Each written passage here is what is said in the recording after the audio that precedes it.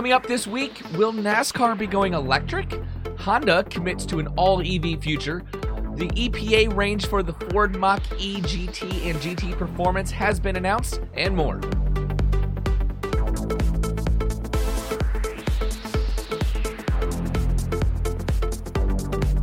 Hello, friends, and welcome to episode 70 of the EV Resource Podcast. I'm Zach Hurst, and each week I bring you the latest EV news, information, and answers to your questions about electric vehicles. If you haven't already, go ahead and hit that subscribe button and make sure you click the bell for notifications. If you're listening to this on your podcast app, make sure you subscribe there too. I can see all of the data, and it looks like about 70% of you who are either watching this on YouTube or listening actually don't subscribe, so make sure you hit that so then week after week you'll get notified of the next episode.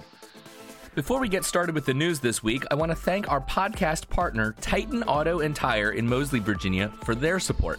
Titan is one of the very few independent shops in Central Virginia that are qualified to work on EVs, and from hybrids to Hummers, they fix everything. For more information and to schedule an appointment for your vehicle, go to TitanAutoTire.com. That's TitanAutoTire.com. So the first news story I have for you this week is about the last racing series I ever expected to talk about on this podcast. And honestly, I'm not very confident in the story, but it's intriguing to think about it. NASCAR, the North American Stock Car Series with its roots in hot-rodded bootlegger cars, and arguably one of the pillars of American culture, along with guns and God and the American flag, is considering a new racing series that doesn't include the loud roar of its V8 engines.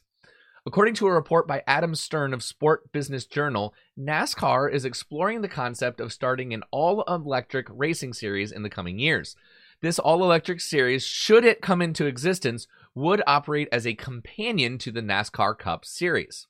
In a recent conversation with CBS Sports, Cup Series star Brad Keselowski stated that he believed there was merit to the introduction of different power models despite the internal combustion engine remaining an integral and necessary part of automotive technology. Quote, "There's still a lot of people that need your traditional gas engine, your traditional internal combustion engine," he said.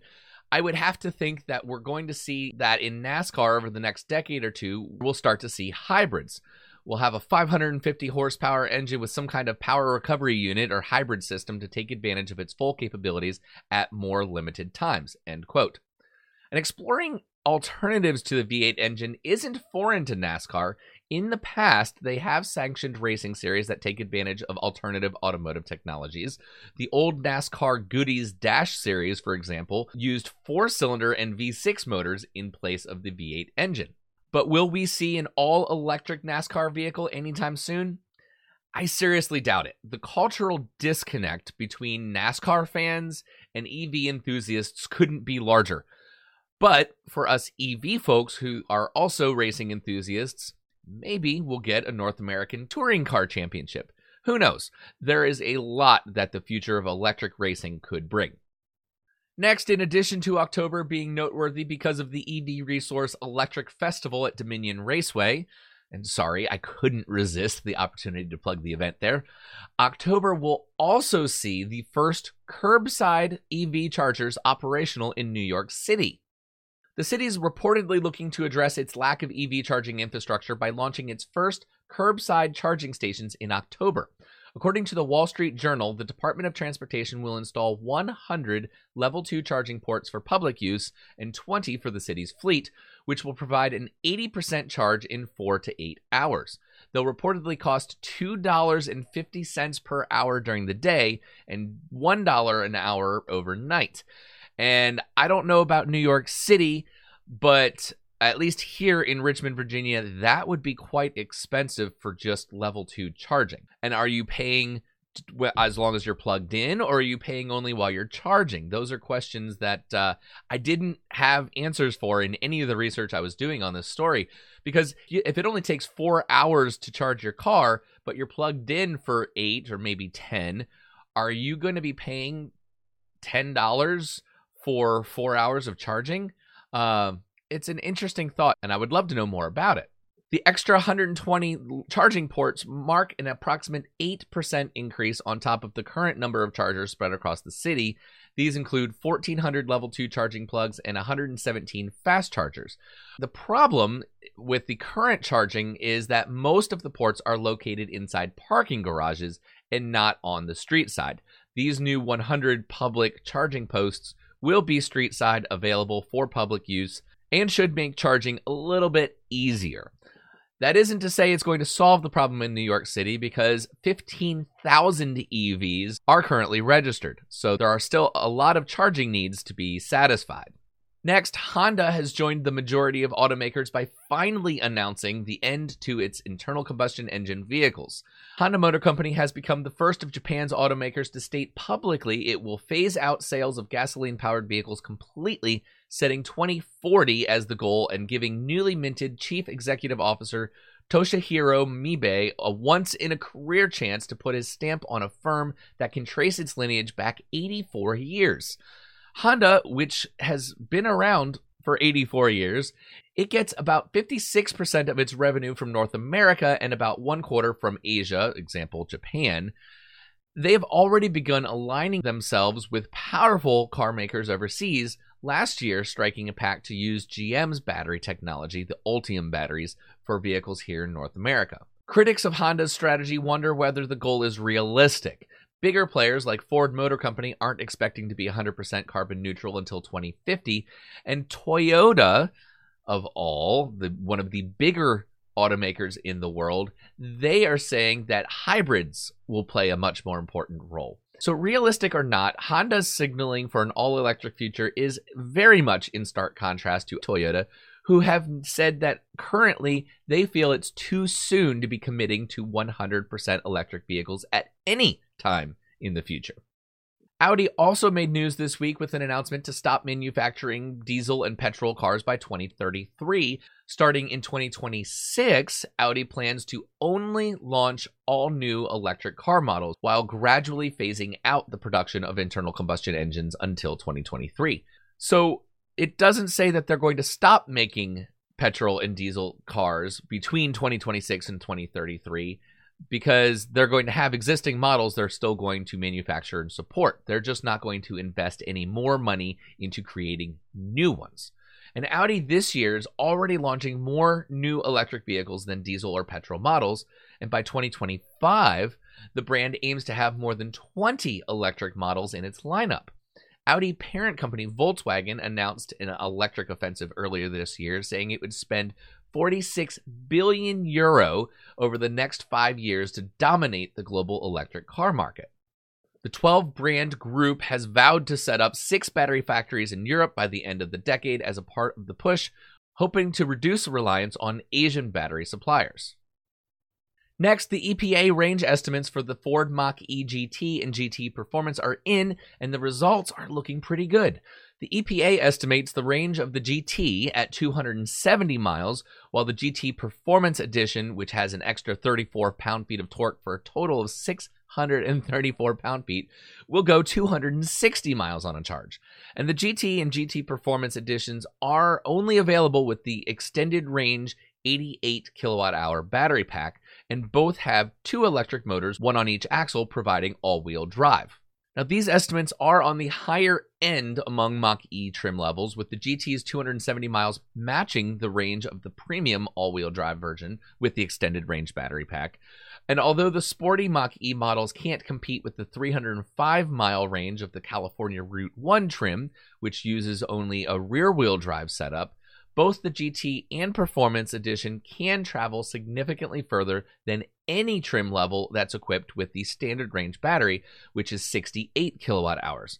Those are only good for 211 miles of range with the all-wheel drive and 230 miles with rear-wheel drive. And if you ask me, and I know you didn't, but I'm going to tell you anyway, most EVs should probably aim for between 250 and 350 miles of range.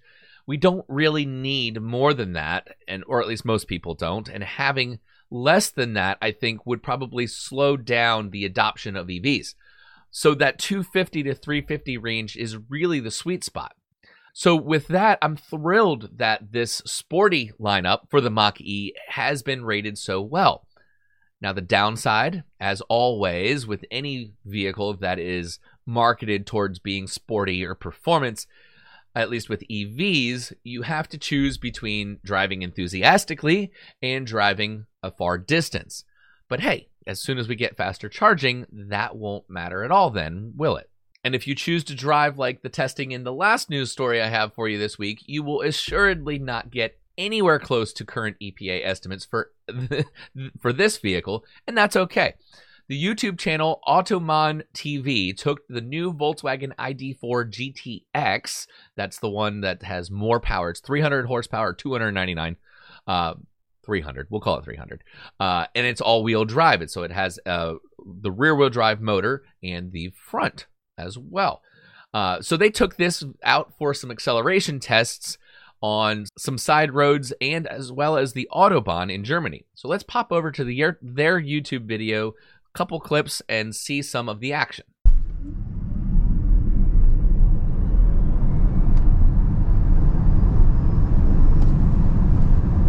Oh yes, that was a 6.2 seconds, even 0.2% uphill, so corrected time also 6.2, so that means, yeah, it meets the claimed numbers of the factory at 84% state of charge.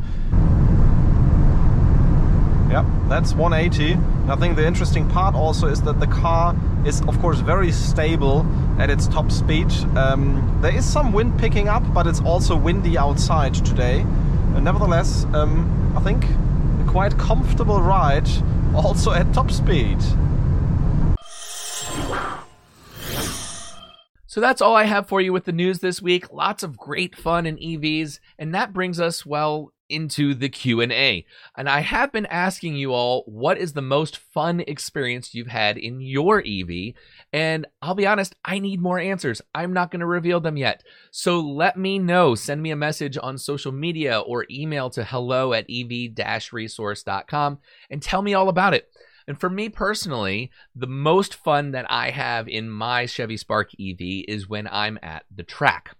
I have found a new home for fun at Dominion Raceway, and that's in the heart of Virginia, just off of I-95. It's super convenient, honestly. It's about 45 minutes north of Richmond, an hour south of DC.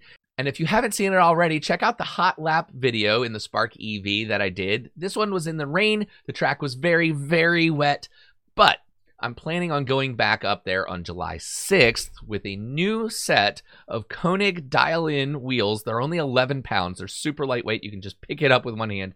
And Toyo Proxy's R88R tires. So I should improve my track time very significantly. In fact, I've been having so much fun with my car at the track that I want to test all EVs at Dominion Raceway and have a hot lap series going, kind of like how Top Gear has their test track and they run all these different cars around it. I want to kind of do the same thing with EVs. So with that, if you live in the Mid-Atlantic region and you want to come have some fun with me, let me know and we'll test your car on the track to see what it can do. Specifically, I'd love, of course, to get all Teslas, Model 3, Model X. Well, I guess I should do it in order, shouldn't I? Model S, Model 3, Model X, and Model Y. I want to test all of those. I want to test the Hyundai Ioniq and the Kona, the Mach-E, Ford, all of them. No EV. I don't want to leave them out. Even the Mini Cooper SE, the Smart EV, even the Pikmin pickup truck, which is a low-speed vehicle. If you don't know about it, go check out Pikmin EV pickup. They're really cool looking. And so I want to test that on the track too. Or if you don't want to lend me your car and you just want to run around the track yourself, you can come out on October 3rd for the EV Resource Fall Festival celebrating National Drive Electric Week.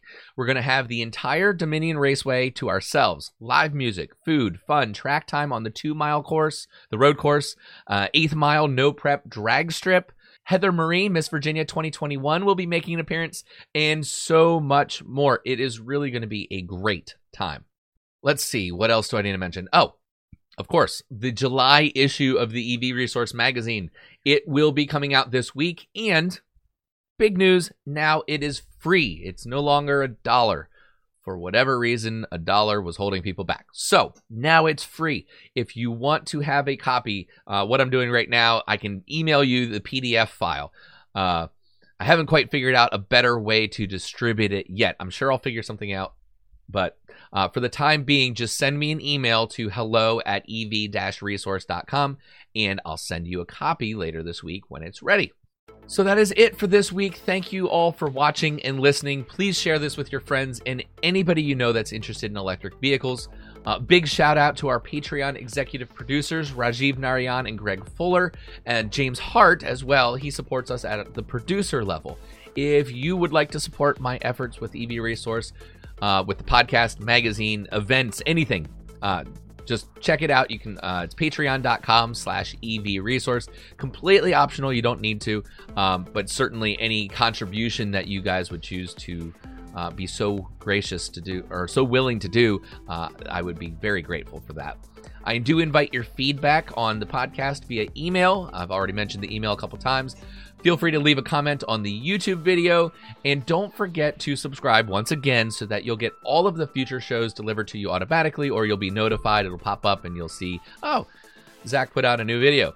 If you want to listen to any of the previous podcasts, you can go to the webpage under the podcast section. They're all listed there. You can listen to every single one of them. And yeah, so that's it. So thank you so much, and I'll catch you next week.